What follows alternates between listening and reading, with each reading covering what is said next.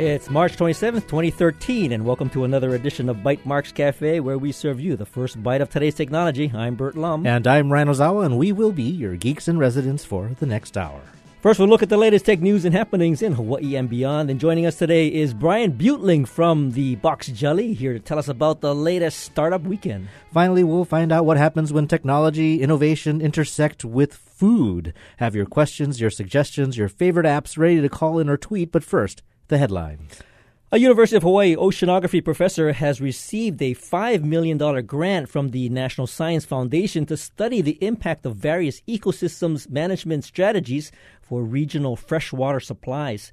Specifically, the project will evaluate the hydraulic, ecologic, and economic effects of climate change and sea level rise on the Florida Everglades and the effectiveness of various environmental policies and practices. David Ho, who is with the UH School of Ocean and Earth Science and Technology, or SOEST, is working with researchers from several Florida research institutions, as well as from universities in Michigan and Pennsylvania. He said in a statement, "My role in this project is to study the effect of changing freshwater supply on carbon cycling in the mangrove ecosystem of the Everglades. With this project, I also aim to determine how ecosystem services provided by the mangroves might change with water management practices and climate change." The carbon cycle is a fundamental process in sustaining life on Earth and strongly linked to climate change. Although focused on mangroves in Florida, the project is aimed at improving our understanding of the role and impact of mangroves ecosystems around the world. The low-growing trees are resistant to salt water and require little oxygen and are prevalent along several shores in Hawaii. The invasive species has overtaken once productive marshes and ponds throughout the state, crowding out native plants and dwindling habitats for native fish and birds.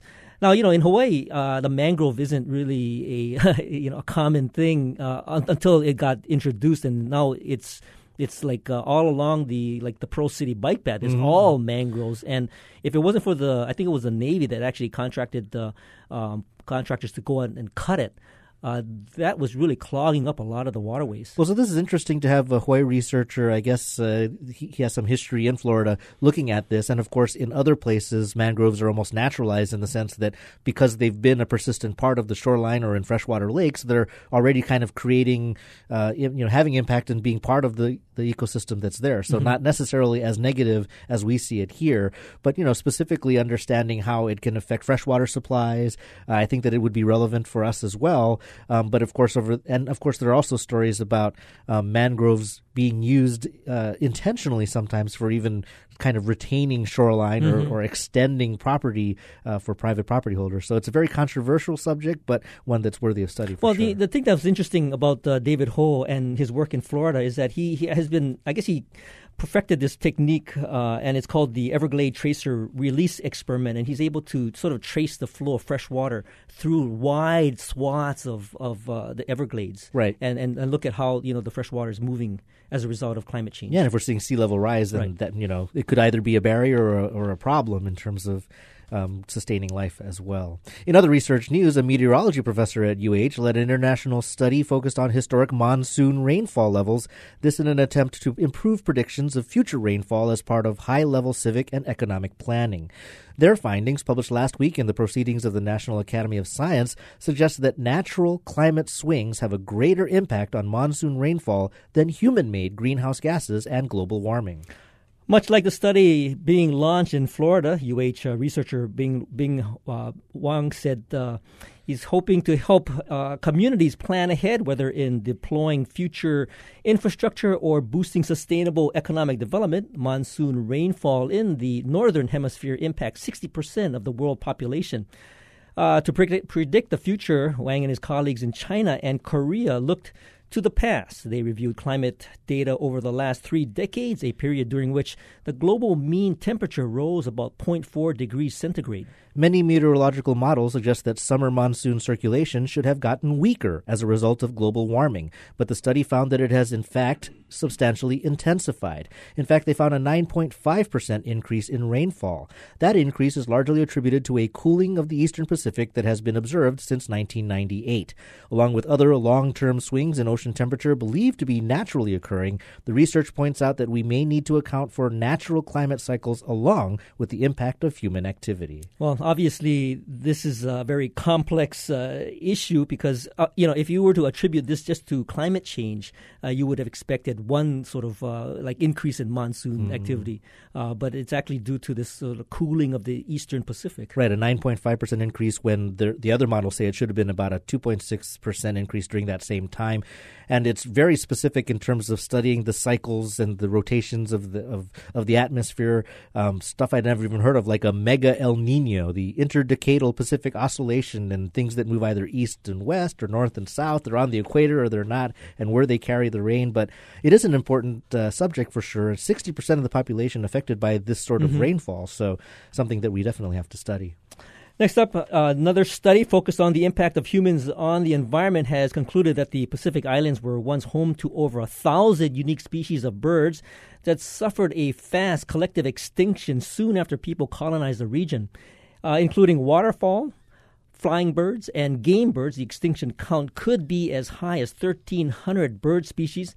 Their numbers decimated between 700 and 3,500 years ago as ancient seafarers colonized remote islands scattered throughout the Pacific.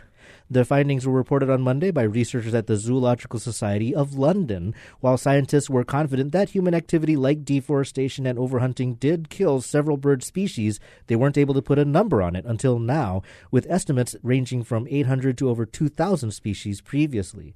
Since fossil records across the Pacific Islands are incomplete, this research team analyzed 41 islands for both fossils as well as historical accounts of flightless birds.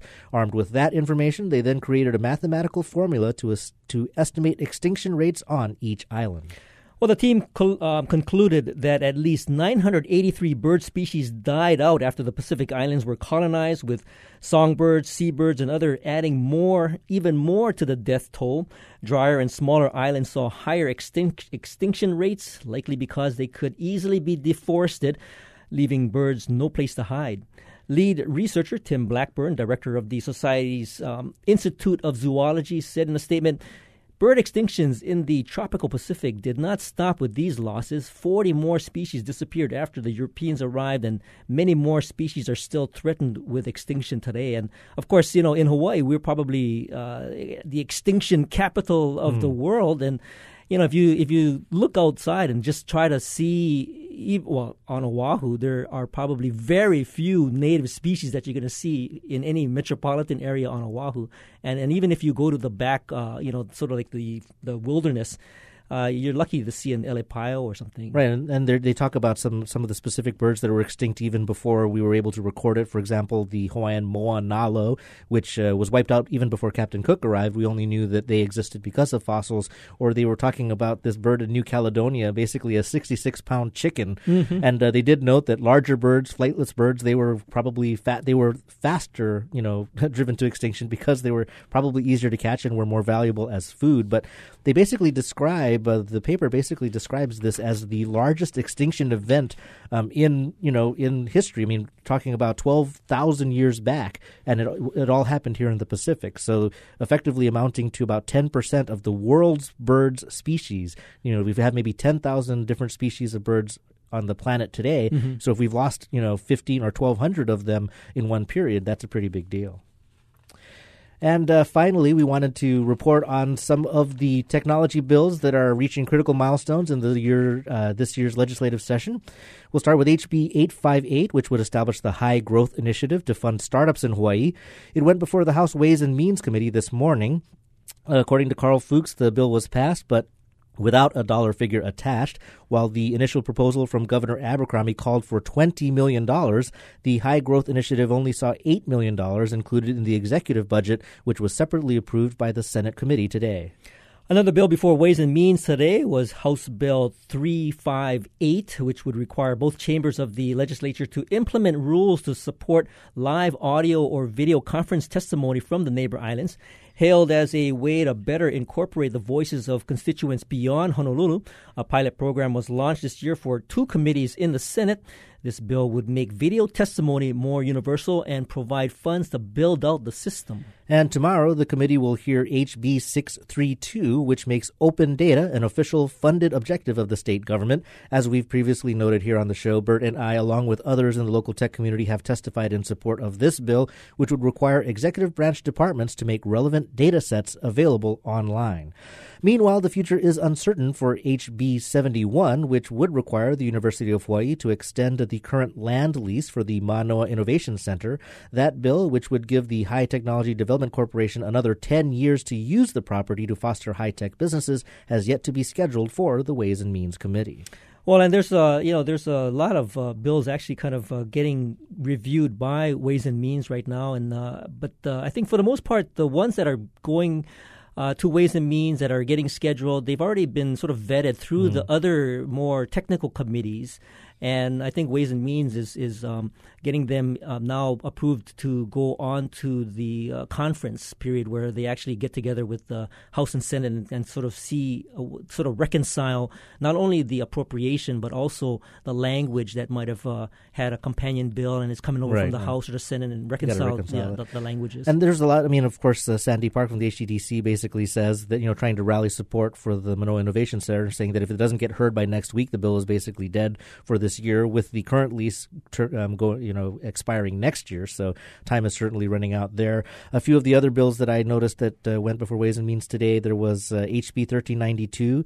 We talked to Heather Giuni for the video archive, so they're trying to get funding. Well, in fact, I saw Chris Lee over there, I guess, attending the hearing, and he'd like to come on and talk about the project. And the project has come a long way since we last had Heather on. Oh, fantastic. Yeah. And the last one was HB 1149. It was basically saying that, before you can build a wind energy facility, you have to prepare and be prepared for having to decommission it and taking all of that stuff down, of course, because of some derelict equipment that's now left on some properties here in the state. But even the PUC says that's not needed. The bill's not needed because usually it's up to the landowner to make those requirements with a leaseholder when they're putting in the wind energy equipment. Okay, and finally, a couple of quick stories we wanted to share with you. Last week, we reported that the state tax court added a $70 million fine on top of the $158 million in unpaid taxes assessed to online travel sites like Travelocity, Priceline, and Orbitz. This week, the Travel Technology Association said that they are appealing the decision, adding that the ruling is undermining the Hawaii tourism industry by driving up the cost of travel services and telling visitors to go to Mexico or the Caribbean instead. And on the tech calendar tonight, not one, but 2 separate startup events are taking place in Honolulu after the show. Over at Inter-Island Terminal, an information session is being held to gauge interest in establishing a local chapter of the Founders Institute. And right next door at HQHNL, state-funded startup accelerator Kinetic Labs is hosting a pitch practice session. Both events, which are mere feet apart from each other in Kaka'ako, start at 6:30 p.m. And, of course, speaking of startups, now joining us in the studio is Brian Butling from the Box Jetty to tell us about the next startup weekend in Honolulu. Welcome to the show, Brian. Thanks for having me, guys. It's a pleasure, as always. Now, Startup Weekend is becoming a regular occurrence. I think it's, maybe every 6 months? It's kind of like 2 times a year. We're looking at it twice a year, so April and October. Mm-hmm. And, of course, there are now other programs. There's a Startup Weekend program specific to UH, but the Startup Weekend Honolulu program, which you're helping to promote, has been around the longest and running the longest. And so what's different this time around? What's different? I would say the talent level. I think that we're reaching a broader talent pool, and not only that, but the popularity is increasing. I think people are coming out of the woodwork and are really looking at it as this is a proven concept. It works. It gets the entrepreneurial fire and that the technology fire built under a lot of our fellow programmers and designers and entrepreneurs out here. And so for those that may not know exactly the format of a Startup Weekend, how would you describe it? Okay, so Startup Weekend, it's actually taking place April 12th to the 14th, and it is an opportunity for designers, developers, engineers, IT professionals, business people, PR people, marketing people to get together and pitch their business idea, any dream idea that you have on a Friday night, and you form teams, and you basically just have 54 hours to live the life of entrepreneur. Mm-hmm. You pretty much throw away your weekend.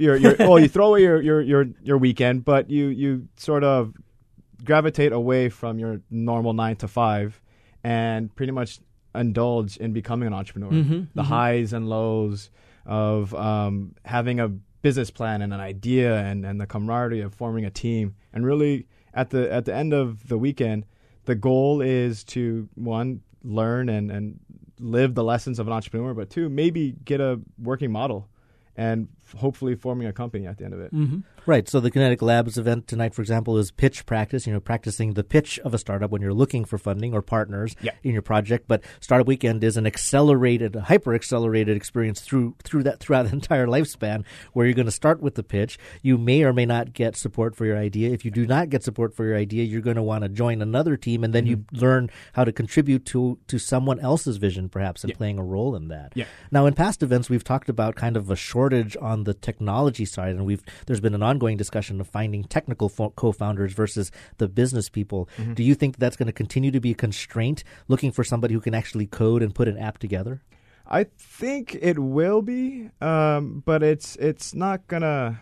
It's to a certain extent, and the only reason why is because I think technical co-founders know their value, and they're gonna want to see if everyone else realizes their value. So you'll see that on Friday night during the pitches. Now, who are some of the judges? Because I know you've had a variety of different judges come in, and in this particular setting, are you having some return judges or some new judges? No, we are pretty much stacked with judges this year. We actually have a wait list. Oh, yeah? Yeah. So it's our big judge of the year this year is Slava Rubin of Indiegogo. Uh-huh. So we're flying him in. We have Tina Fitch of Switchfly flying in.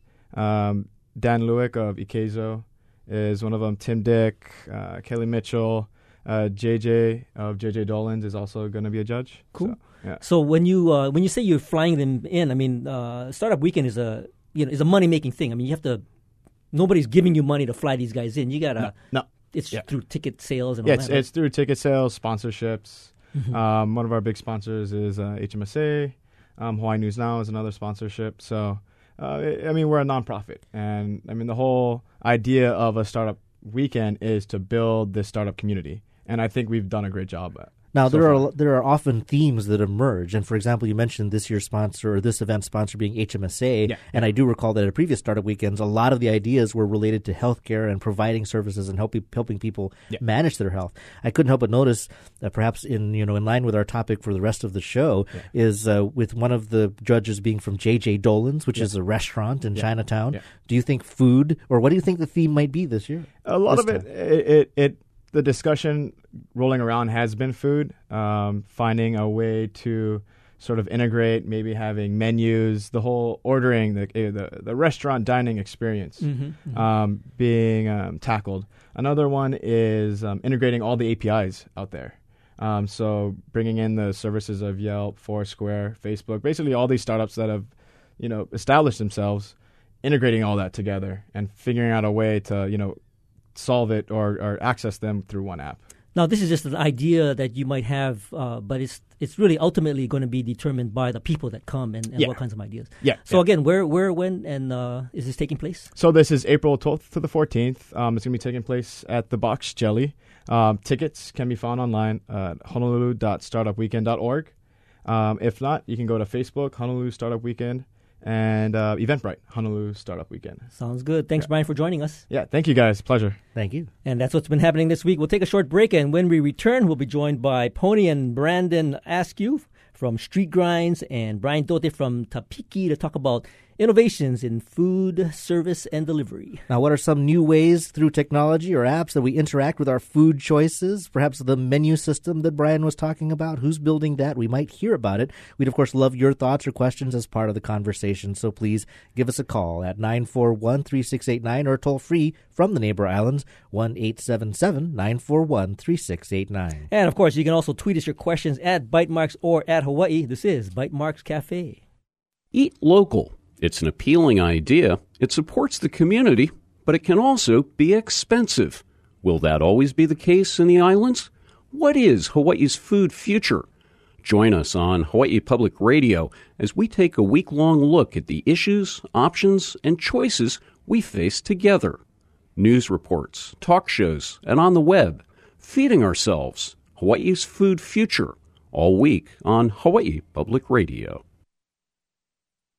Aloha, Michael Tutterton here. I know what you're thinking. Another fundraiser? They just had one. Well, yes, time has an intrinsic inescapable characteristic in that it just keeps going and going. And so, of course, does our broadcast schedule. The obvious difference? Time can't stop. HPR will continue to carry out its statewide mission, but we need your support for that. The future is an exciting place for public radio. Thanks for being part of it. Welcome back to Bytemarks Cafe. I'm Bert Lum. And I'm Ryan Ozawa. And joining us today is Pony and Brandon Askew and Brian Dote. Pony and Brandon are the organizers behind the popular Eat the Street and Street Grinds food truck gatherings. And meanwhile, Brian is a local mobile app developer. He's working on several apps, including one we want to talk about today called Menui. And what drives the development of these new applications? We'd love to hear your questions and comments. You can give us a call here. The number is 941-3689 on Oahu or 1-877-941-3689 from the neighbor islands. Pony, Brandon, and Brian, welcome to Bytemarks Cafe. Thank you for having me. Hi. Aloha. Well, since the Brian that just left was talking about some potential apps that could get developed at the Startup Weekend, we have Brian Dote here, who has been sort of under the radar, maybe getting ready to release something called Menui. Brian, tell us a little bit about this app. Yeah, Menui is a menu. Menui is a app where we provide restaurant owners the ability to showcase their products. And so rather than it being client-controlled from the end users taking photos and providing photos, in an aggregated method, what Menui does instead is it allows the restaurant owners to put their best foot forward and provide high-quality photos of their dishes. So how did the idea of Menui come up? So my co-founder Harvey Koo had this problem where he would go to restaurants and look at the menus and see the photos of the dishes on the menu and not get what he thought he was ordering. And so you go to a restaurant and you see this either one way or the other. You see the beautiful menu item, a beautiful photo, and what you get is not what you expected, or vice versa. It looks crummy, so you don't even order it, and you don't realize until you look at the table next to you and you're like, oh my God, I want that dessert. Had the photo not been an iPhone with poor lighting, I would have ordered it, but I didn't know that. So. Well, that's interesting. I mean, of course, we've been seeing a lot of intersection between apps and technology and food, whether you're talking about Pinterest or Hipstamatic and Instagram. It's all about visual presentations and people just taking pictures of their food all the time. Now restaurants are either embracing it or just flat out fighting the practice. But I can see what you're saying because, sometimes somebody might take a great picture or the picture that's up on the wall is clearly, done with a food decorator and it's not really what you get. Or it's the opposite where the person who took the picture that happens to be on the website has a crumpled up napkin on the side and, actually took a bite out of it before they posted the picture. So have you seen a lot of interest in kind of a more professional presentation? Is that what's driving this app? Exactly. A lot of restaurants are interested in a professional presentation as long as it remains authentic to both what they're providing and the location itself. And so for our first sort of our pilot project, we did La Tour Cafe, and we hired a professional food photographer to go in. We plated the entire menu, and she shot photos of the entire menu. And through that experience, you quickly learn that it matters if the pizza has 3 pieces of tomatoes or 2 pieces of tomatoes, because the customer will demand 3 if you include 3 in the photo. And so what we strived for was authenticity, to make sure that everything that we shot for the mobile menus was accurate. Mm-hmm. Now, Pony, I'm curious. An application like that, do you see, let's say, used by some of the folks in the food truck business to get their menus out there? Because I rarely see any kind of menus that are available for all these food trucks. Yeah, I think that would definitely be something that the food trucks could benefit from and use. Of course, there's lots of those pictures out there from their fans and their customers, but very few actually control their own photos that they post. No, I think what you basically are seeing is kind of this collision between an interest in professional presentation and sort of the idea where you can rely on crowdsourcing to provide content. And even in that model, you have some issues where, all of a sudden you're relying on your customers to do your promotion, but the double-edged sword is that, that might hurt your company as well. Now, Brian, is there any level of consumer contribution or interaction with MenuE? I mean, do I as a user get to say, this is a great picture of this dessert, or I don't know what the photographer was smoking, but this dessert does not look like what's in this app? Unfortunately, in our current release, there is no contribution by the end user or the consumer. All of the content is created by the restaurant owners themselves. What we do allow the consumer to do is share the high-quality restaurant photos, the dish photos on their social networks to gain, to share what they're eating, but not necessarily take photos themselves.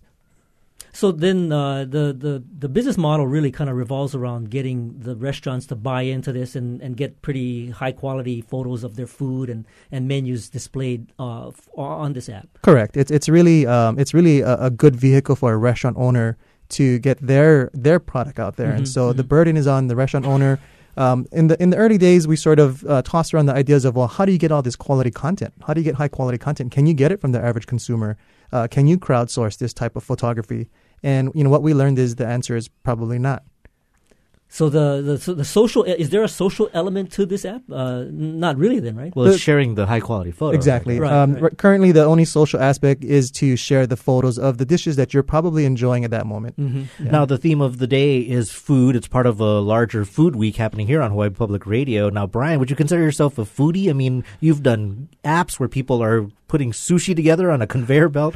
You've also, though, done some apps for the city. You've done some very utilitarian event apps. So where from deep within your programmer's soul did the passion for something like building MenuE and focusing on professional content come from? I think food and technology just go together like peanut butter and jelly. I mean, anytime you go to a restaurant, that's exactly what we do to enhance the experience. We're using our smartphones to take photos, to share photos of food, whether it be Facebook or Instagram or any of these sort of food apps.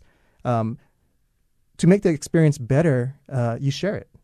And I'm kind of wondering if the food industry in general is going through a bit of disruption now with all these let's say 2.0 technologies or mobile devices and getting more information out to the people that are going to restaurants. I think there seems to be a whole kind of paradigm shift now. Yeah, I think a good case in point is I had a really high-end customer interested in a mobile application, and the rubbing point for them is, do you want people to enjoy your restaurant and the food, or do you want them to be on an iPad reading about the food? And if they're reading about the food and learning more about the food and enjoying it through an iPad experience, you can't turn your tables as quickly because people are lounging around. So how do you balance providing an enhanced experience without ruining the restaurant experience? Now, Brandon, I see you're sitting there with is that a Surface RT or Surface Pro? This is a Surface Pro. Okay, so you're a pro. You're definitely a technology person, and you work with Pony on Eat the Street, which is in its own way kind of a disruptive startup focused on food. Now, what do you think about that kind of collision that Brian's talking about, where people are starting to put technology between them and the very natural, visceral experience of eating food? Well, I think it's like you see them looking down while they're driving or walking down the street.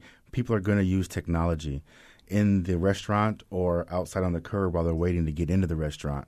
I would be willing to let them use their technology so that I captured them as a client or a customer.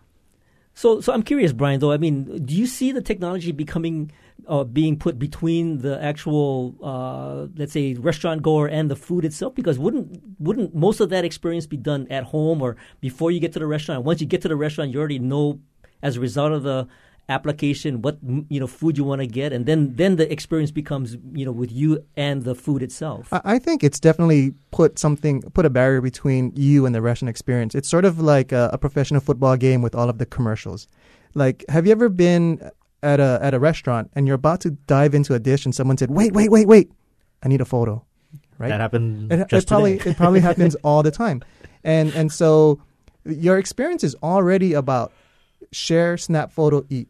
Share, snap, photo, eat, as opposed to just enjoying the dish or enjoying the company or enjoying the ambiance of the place. We're sort of focused in on getting the plate in the right angle. We don't want anyone to touch the dessert before we dive into it. I think that's definitely put a hard stop between the dishes as you go through a meal. Well, I'm one of those people who does ask my coworkers before they eat their food if I can take a picture of it. We just went to Jane's Fountain and I shared all of those photos. I love, some of these mom and pop places, but I can certainly see what you're talking about. Now, Brian, we unfortunately don't have you for the rest of the show, but before you go, can you let us know when will we see Menui? What's the future for that app? So Menui is already available in the App Store, but what we're doing is we're slowly signing up restaurants. We have about 10 restaurants at this moment in time, but not all of them have their menus shot. And so we're slowly adding menus as we go. We currently have about 5 full menus in the app itself. It's available today for download, and we'll just continue to grow from here. So when you grow and add new restaurants, do you have to upgrade or do a new upload to the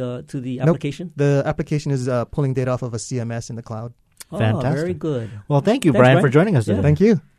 All right, so we are going to be getting a little bit more information from both Pony and Brandon about some of the activities that are going on with Eat the Street. And, Pony, we've had you on for, I think it probably was like maybe a couple of years ago. And at that time, you were just sort of starting off. And we were just a Twitter handle. And you've come a long way. Yeah. Yeah, I think the last time I was here, we literally were 1 month out from our first Eat the Street event. And Friday, we actually celebrate our 3rd Eat the Street Japan. And so... that's right. Now, that's coming up like next... It's on Friday. This week. It's on Friday. Right. And so, we've come a long way since our Twitter handle. And...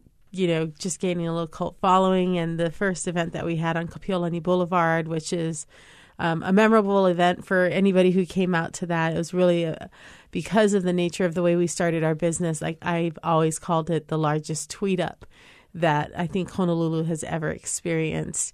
And that was awesome. And here we are 3 years later almost, and I think we have about 6,000 to 8,000 people strong that come in and eat from the food trucks every month. That's terrific. We're talking to Brandon and Pony Askew from Street Grinds and the Eat the Street events, which are, again, certainly very successful. And as she mentioned, it was made successful in part through Twitter and other social technologies to build a crowd. We, of course, want to hear from you as well. If you can think of an app or a tool that's helped you hack the kitchen, make you a better creator of or consumer of food, give us a call at 941-3689 or from the Neighbor Islands, 877-941-3689. And so, Pony, you said you were once a Twitter handle, and even I, when you first surfaced, although I was excited, I was like, I don't know if this is going to work out. How is this going to happen? And now I'm actually, if anything, intimidated by the massive crowds that come to Eat the Street. Even though you come out to Mililani where I live, even that is a huge crowd. Yeah.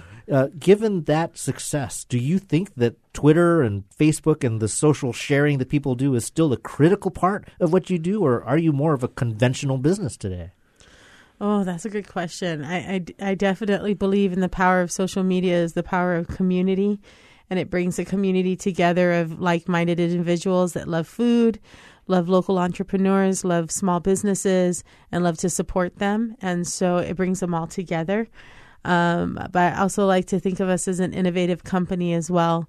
And it's not been, just plop the trucks in a parking lot and see people show up. It's been some creativity, working with the food trucks, maintaining these relationships. It's not been the easy event, maybe from the outside looking in, but fun and exciting nonetheless. Mm-hmm.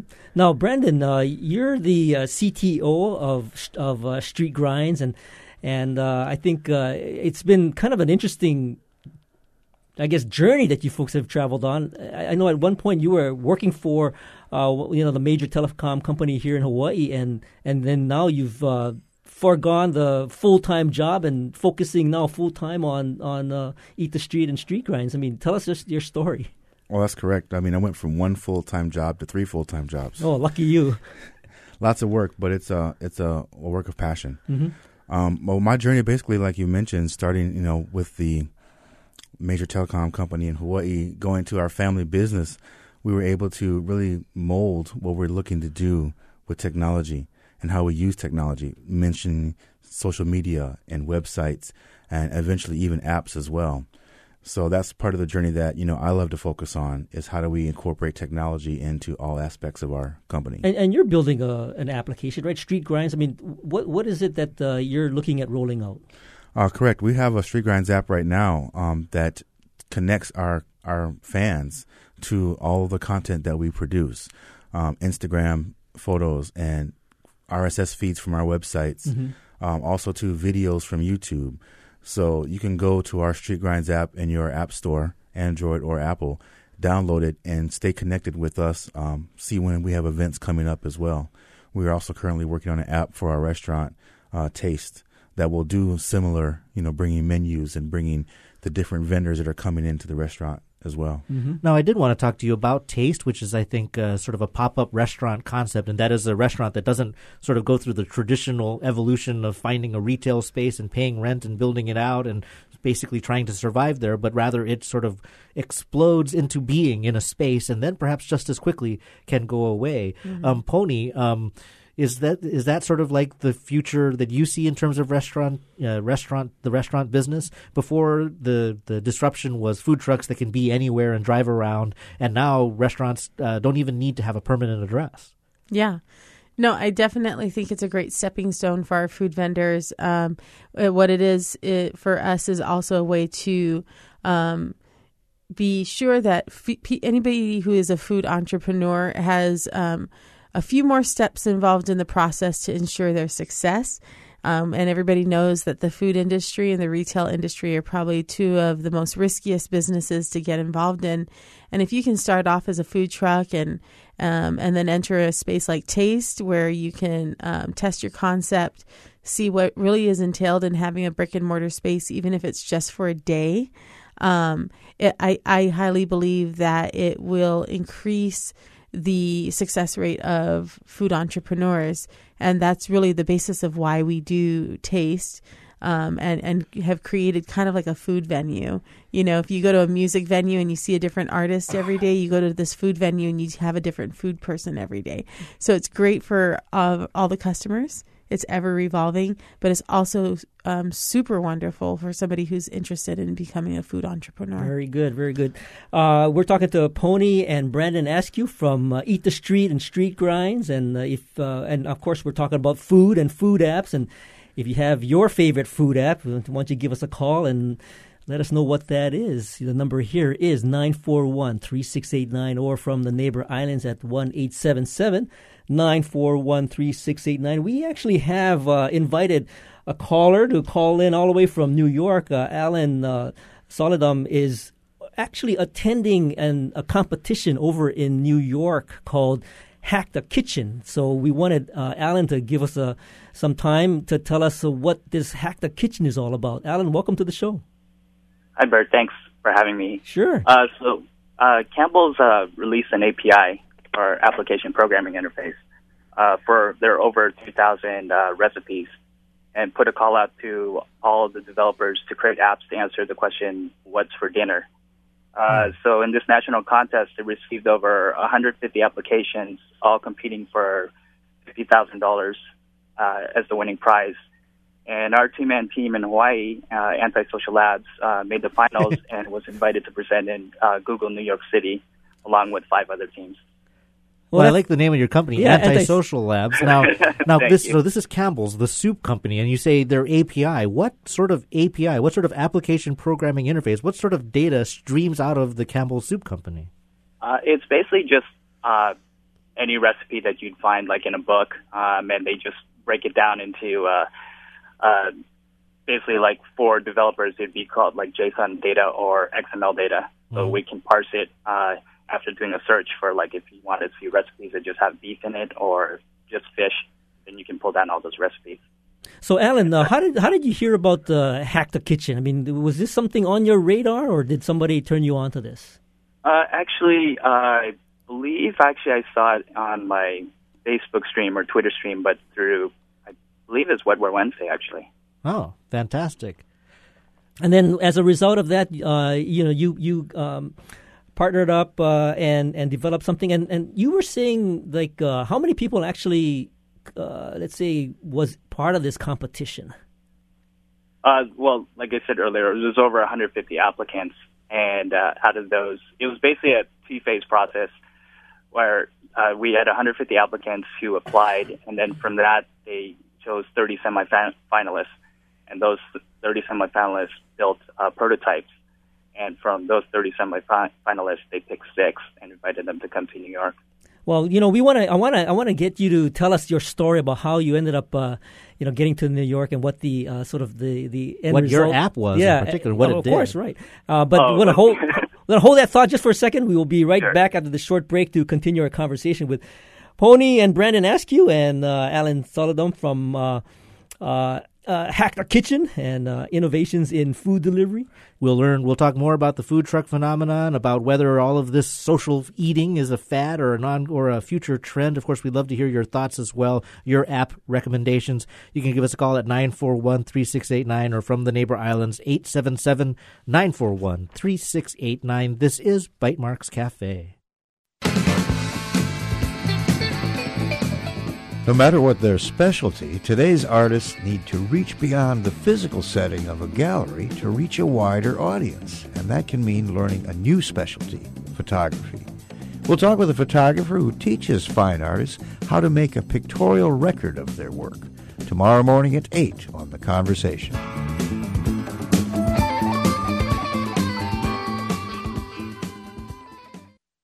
Brian Goldman was always a perfect student. A classmate of mine in high school once said that Brian Goldman would study for a blood test.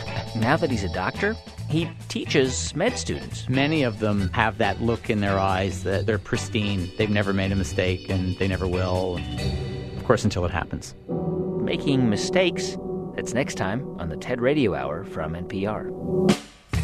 Sunday at noon following New Dimensions. Welcome back. This is Bytemarks Cafe. I'm Bert Lum. And I'm Ryan Ozawa, and we're talking to Pony and Brandon Askew about creating new food applications, as well as joining us on the phone from New York, Alan, who participated in Hack the Kitchen. And is the food industry the new institution in need of some hacking? You can give us a call here. The number is 941-3689 on Oahu or 1-877-941-3689 from the neighbor islands. And, of course, right before the break, we were talking to Alan about his app. And, Alan, you never got to tell us what your app is called. Sure. Our idea we came up with is something called Recipe Remix. Mm-hmm. So basically, have you ever looked at a recipe and kind of wished that it was different, or maybe there's like a vegetarian or healthier option?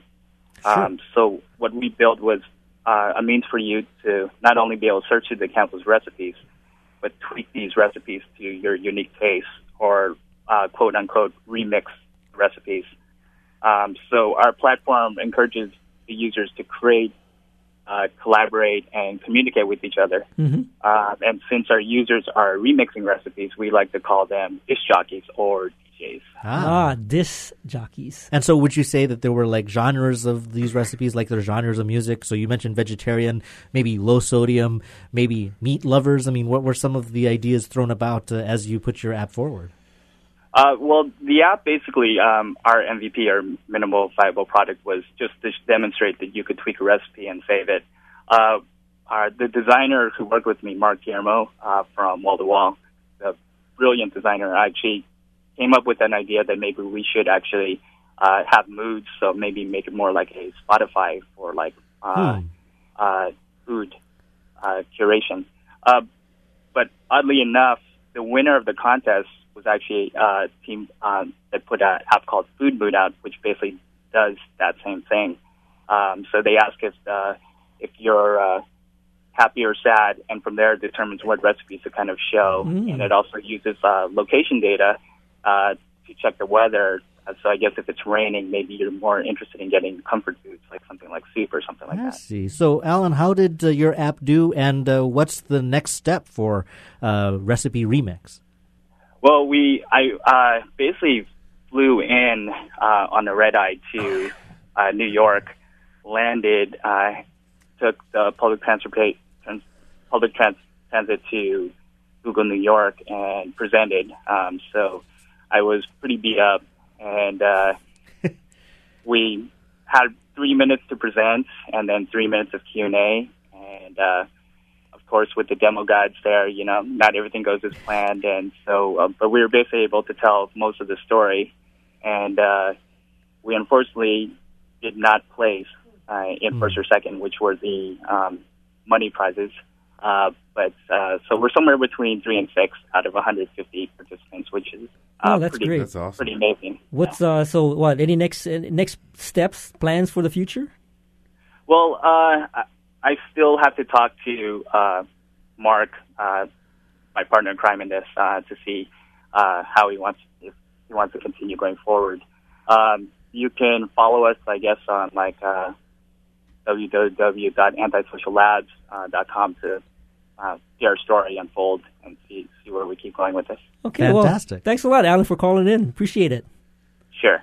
Thank you. Have a safe trip back, and perhaps a less exhausting trip back. Well, we are talking about food and technology and disrupting the dinner table. If you've got a suggestion for your favorite app that helps you cook or helps you dine better, you can give us a call at 941-3689 on Oahu or 877-941-3689 from the neighbor islands. But I do want to get back to Pony and Brandon, and we were talking also about Taste, which is sort of a come-and-go, a pop-up restaurant concept. And I have to admit, I don't even know anything about it except what I see on Facebook. And it doesn't sound like it's the sort of thing that you would be able to even print up menus or have signs for. No. So even despite these constraints, Pony, it's turning out to be a success?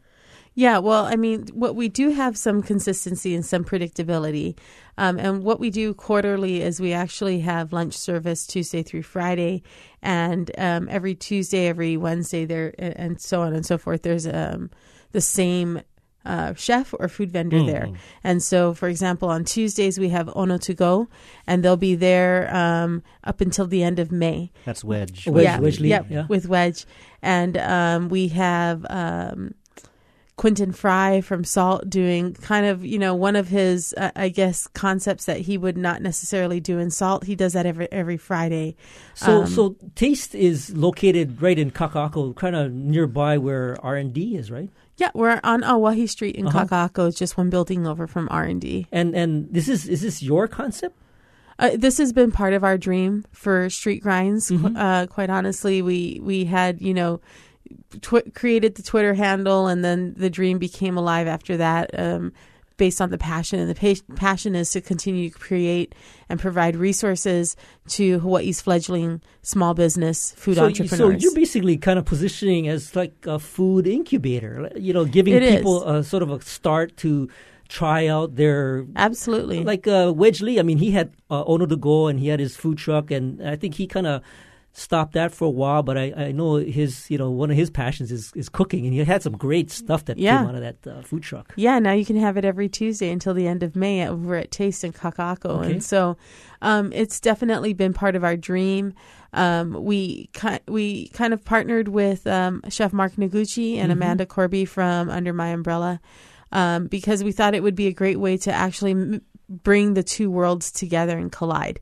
We bring the food trucks to Taste, and they bring in their chef community. And so we've had Leanne Wong from Top Chef, who's a great friend of Mark Noguchi's.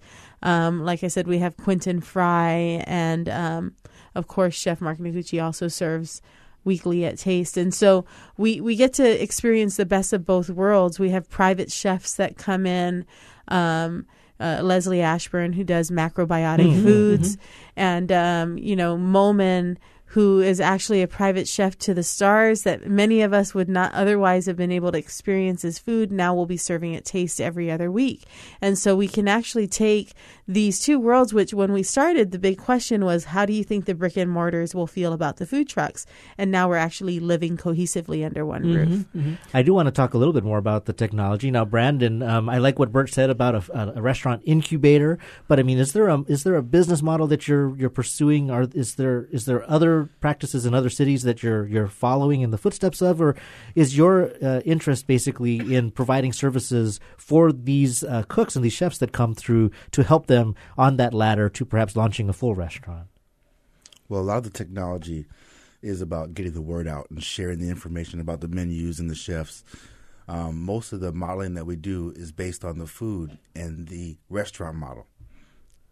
Yeah, but as far as what goes on in the rest of the world, we did do a little bit of research to see if there was anybody else out there doing something quite like this. And quite honestly, we didn't find that. We saw some hints or situations. And of course, there's lots of restaurants now that will do a pop-up dining experience within their space. But a full-time restaurant that's serving, almost every day of the week, a different chef or food vendor from the streets, that we didn't at least find anybody out there. So where are you publicizing the different menus that are on Taste, or the different chefs that are coming through Taste? Again, with Street Grind starting as a Twitter handle, we are very accustomed to using social media as a big way to share the information with what to expect every day, the menus that's going to be popping up. Of course, we have our website. And just the network that we have that follows us. But other than that, if you walk by Taste, we have a huge 20-foot calendar hanging in the window so that you can actually see what's coming up for the rest of the month. So if you go and if you follow Street Grinds, that would pretty much tweet out like the current menu that's coming up with whatever's being cooked at Taste? Absolutely. Or even better yet, you can follow Taste Table on Twitter. And that's, we share it more frequently via Taste Table and Taste Table's Facebook page. Well, I'm loving this story because both for Taste and for Eat the Street, it started with a dream and a Twitter handle, and yet somehow you find a way to grow that into a business. And I really liked how you described it like a musical venue that just has different bands coming through, playing a concert for a number of days. And if that's what you want to do, you come down and check it out. We did get some recommendations or a gadget. Actually, we got a gadget and an app, so I wanted to share that coming in on Facebook. Kaz said that she recommends MyFitnessPal. It's a great app for tracking what you eat. It has a fantastic database and easily allows you to add recipes using a scanner with product UPC codes and just typing in stuff yourself. And it incorporates exercise into the mix. Have you heard of MyFitnessPal, or do you use anything like that on your devices?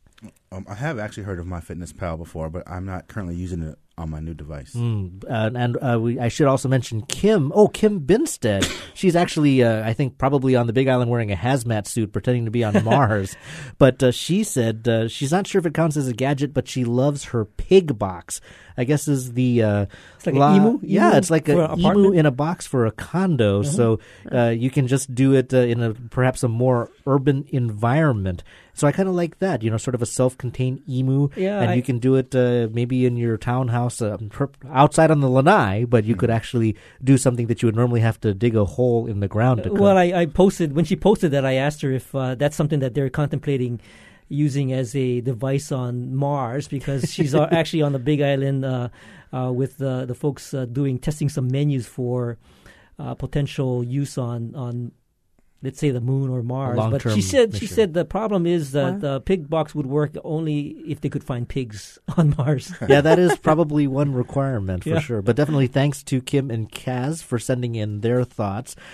So, Pony, again, you have this path from Twitter to business, and you said this is kind of a long-term dream. I am kind of curious, as a restaurant incubator, as a food truck advocate, I already want you to kind of tell us what's the next big thing in food. I mean, after this is all a well-running machine, where do you see this going? Yeah, I would absolutely love it if we could pull more of our chefs out of their four walls and put them into a mobile truck. For lots of reasons, but one being that they get to experiment to the average Joe on the street, maybe some of their concepts and their recipes, and almost do a test market experience outside while, the customer actually gets to experience a really gourmet menu item. I mean, just imagine if Mavro was in a truck rolling down the street and maybe offering a different way to have confit or, foie gras. Would be amazing. I also see that there's great opportunity for the mobile industry to move beyond food. And so, why can't there be a mobile florist, and why can't there be a mobile gym? And really making it more feasible and available to people who work downtown. It's a real green approach to bring the business to you versus, 10 cars driving to your business. Now, this idea of letting the chef sort of get out of the four walls and be a little bit more sort of experimental. Yeah. Is that something that they've expressed interest to do? To get out of what they might be sort of, I don't know, maybe it might be their comfort zone, or maybe they're used to doing whatever the menu is in the restaurant. No, I think that they have to abide by a food philosophy when they open their doors and live in those four walls. They have to present a food philosophy and be consistent with it. But, who's to say that they're not inspired by pancakes and want to make, a pancake line, which, what if that was Mavro? And what if he wants to do pancakes? He could probably not feasibly execute that in his current location. And so innovating and sharing and maybe reconceptualizing, again, with Chef Quentin Fry from Salt being able to execute a Mexican street food concept out of taste is different than what you would get from Salt over on Waialae. Well, I liked how you described it. When you talk about starting a business, they say location, location, location. And I can think of a lot of restaurants that unfortunately have horrible locations, and yet the food is worth that hassle. But why not make them more mobile? Brandon, before we wrap, I was curious what you see as the future of the consumer side of this. A lot of people talk about Yelp. It seems like Yelp is the 800-pound gorilla. But as restaurants become more nebulous and more mobile and perhaps coming and going, where do you think things might go for me as a diner as far as being able to review or be a participant in a conversation about food? Well, I definitely think that technology plays a big role in that future, especially when it comes to taking pictures of food and sharing your experience. You build, this following, and then you milk that following with all your interactions throughout your day. When that comes to food, people are going to really latch on because everybody loves to eat. So I think that's where it's going to go is, pictures and community around food. And Pony, do you see the Hawaii market being a sophisticated food market? I think that we are sophisticated. I can personally say with some bias that we are trend-setting in the food industry at this point. And so from that perspective, I see a lot of coming out of the islands, sustainability and food production and how we eat it and prepare it and cook it doesn't only apply to the food, but also to the chef that's making it and making sure that our small businesses and our small food industry chefs are sustainable and sourcing from them as well. Well, and you always talk about when you want to use local ingredients and stuff, your supply might be constrained, but here now you can work with what's available, even to the small quantity for a small number of days, and nobody holds that against you. So, Pony, where can someone find out more about Taste or about Eat the Street? Well, the best place to go, I think, is our hub, which is streetgrinds.com. Okay. And you can find all the information there. Fantastic. Sounds good. Pony and Brandon Askew are from Street Grinds. Alan Soledom and Brian Dote are both app developers, and we want to thank everybody for joining us today. Thank you so much. I enjoyed it. And thank you for listening to Bite Marks Cafe. Please join us next week when we'll have a special rebroadcast of one of our favorite shows during Challenge 2013. And, of course, if you miss any part of this edition, you can find the podcast of tonight's show on bitemarkscafe.org. And if you have any comments or suggestions, email us at feedback@bitemarkscafe.org. Of course, you can also find us on Twitter. I'm at Bitemarks. And you can follow me at Hawaii. Our engineer is David Chong, and our executive producer is Beth Ann Kozlovich. And we leave you with our song pick of the week. Here's a band called Ghosts I've Met and a song called Metal Strings. See you next week on another edition of Bite Marks Cafe. I try to tell myself, and if there are lies in my words, will you help me? Everything I heard I did to you from someone else. Nothing here would make more sense than from your mouth to my mouth.